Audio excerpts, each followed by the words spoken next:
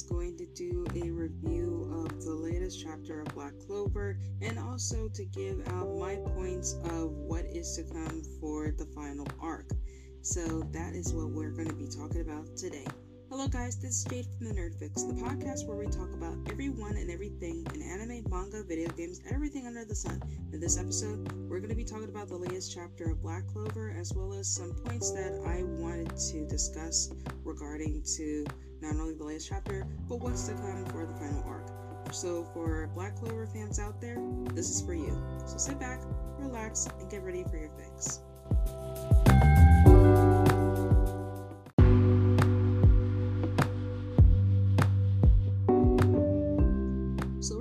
To the chapter of 334, it was titled Fragile Soul. So with the beginning of the chapter, it begins with the explanation of Asta's Devil Union, which has become much stronger from the past year, where in the beginning he was able to hold it for 5 minutes even after the training, but during the shifting to a partial Devil Union, he can hold the half transformation state for up to 10 minutes, which is a feat that is both astounding but also was enough to be able to hold that form enough to be able to take on Lucius. While in this state, Asta concentrates his anti-magic on a specific part of his body, a weapon, making it stronger. And during this, it states that everything must succumb to the flow of time and time magic and making it invincible. With that itself, anti-magic, however, can subvert this into all-powerful magic, according to what has been narrated during this fight scene that is still continuing with Asta and Lucius. During this, Asta tells all the civilians to leave along with Sister Lily, but as Lucius appears before him. He then tells Asta and Leve how troublesome they are, and as they didn't transform after being touched by him. It concludes the only way to overpower anti-magic is through physical attacks, which he does on many times, trying to weaken Asta. He then reminds Asta and Leve of Lucifero, reminding themselves that they are stronger than they were during the Spade Kingdom raid. With Asta masterfully changing swords and delivering all different blows to Lucius. However, just when he thought he had the upper hand, he transforms himself into a creature of 6 wings and antlers, which has the appearance that makes him look like a Sephirim of sorts. He then goes on and explains he was born into a clan of double hosts and learned to purify double magic. With that, he calls his new form humanity's true form. And Asta realizes this new version's key is neither human nor devil, and similar to Spiro assimilation.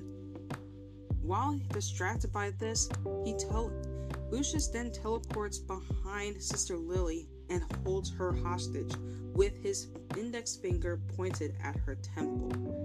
And before he is about to do anything, he then reveals his true magic is called soul magic, which allows him to transform any soul he touches. And just as Asta liberates which sword he could use to avoid harming Sister Lily, he transforms her into what he calls a human who is truly happy. And after this transformation, right before Asta's eyes, her appearance becomes serene and cold as she calmly tells Asta, "For the sake of world peace, please die," which brings a shock to Asta's face. There, Lucius slashes him across the chest with his bare hand, telling him, "What a fragile soul. You'll never defeat me that way. Goodbye, flaw of the world." And that is where the chapter ends. This basically was a huge fight of its own, showing how this kind of battle alone, with how far Asta has gotten, not only is it both suspenseful, but is at the same time, it just reveals 3 points that I wanted to explain of what's to come, not only after chapter 334, but what's going to happen in the final arc of Black Clover, which I will be explaining right after this review, so stay tuned.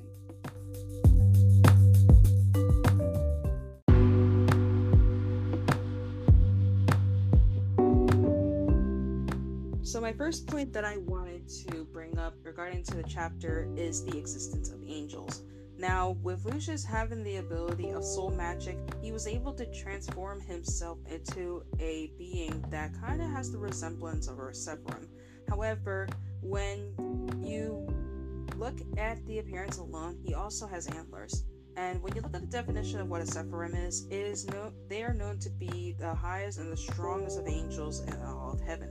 Now, and with him being in this form, he is a very powerful being, and that alone just makes him even more powerful than probably all of his siblings.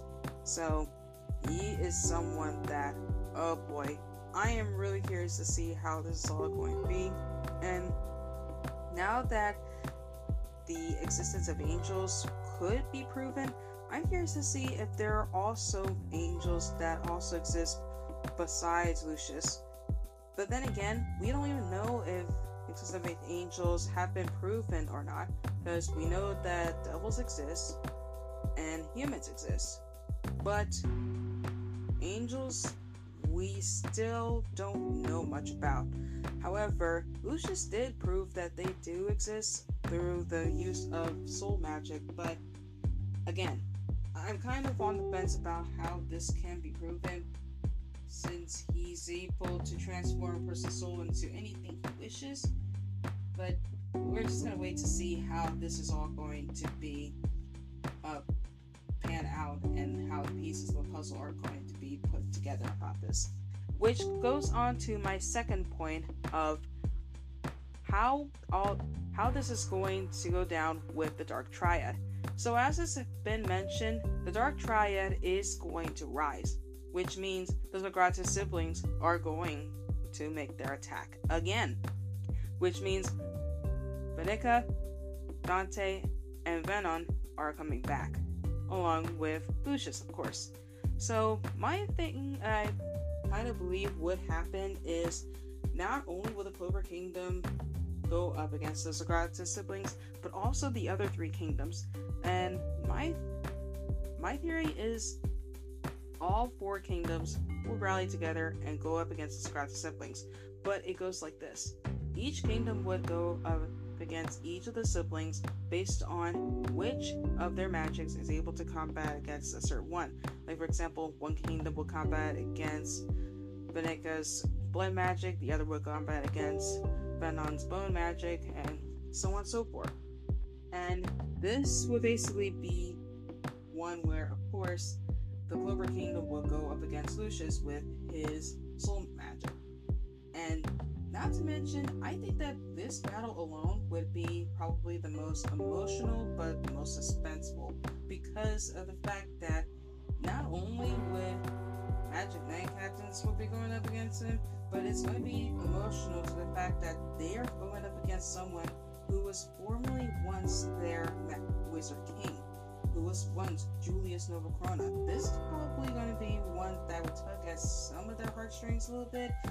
I don't know how this would be, and we don't know if they would have a double army to back them up, but if they do, then there would be a chance that they would have an army to back them up as well, but we don't know how things are going to pan out, if those Zagrata siblings would have an army to back them up, or if they're just going in solo.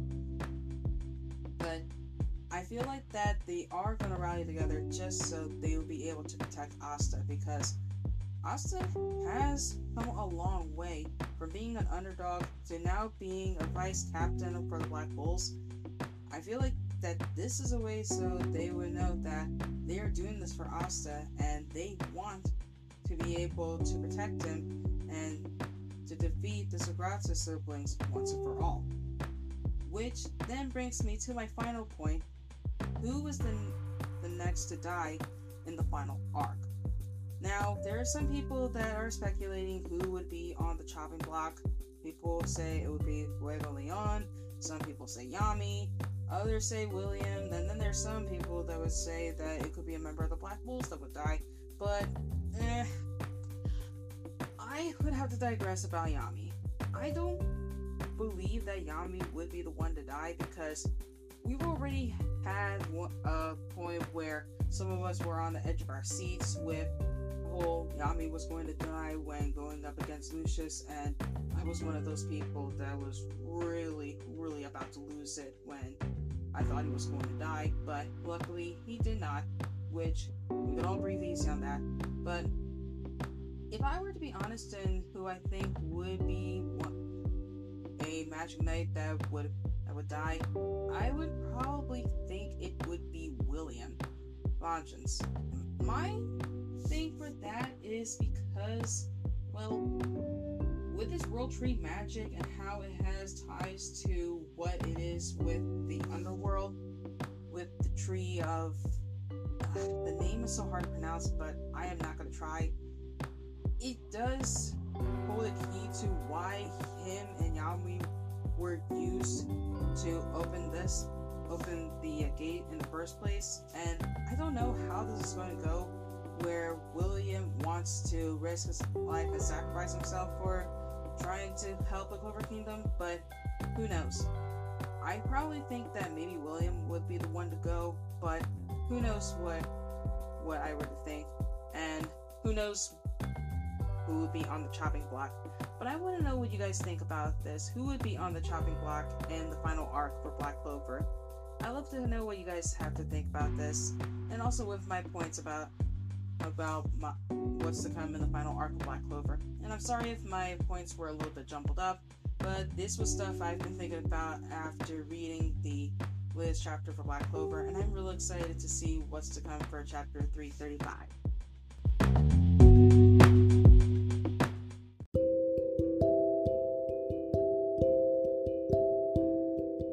So what are your thoughts on the latest chapter for Black Clover? Did you like the chapter? Did you not like the chapter? And once again, let me know in a questionnaire of who do you think is to die in the final arc for Black Clover. I want to know what your thoughts are in the questionnaire that I will be leaving at the end of the episode on Spotify. And also a little disclaimer, I just realized that I accidentally did a recording of the lost episode of Ed and Eddie Creepypasta for the second time, and I wholeheartedly apologize for not realizing it, and that's kind of embarrassing that I did a episode of the same creepypasta twice. And again, I'm sorry for this, and I do promise that something like this would not happen again in the near future. But to put that aside, for everyone who has listened to the episode to its entirety towards the end, thank you so much for listening. And to end the episode, as always, whether or not you believe in the term or not, keep loving what makes you, you, and stay awesome. Thank you so much for stopping by, and I will see you next on Friday for the reading of the Blue Whale Challenge. And until then, I will see you then on Friday for a new episode. Later!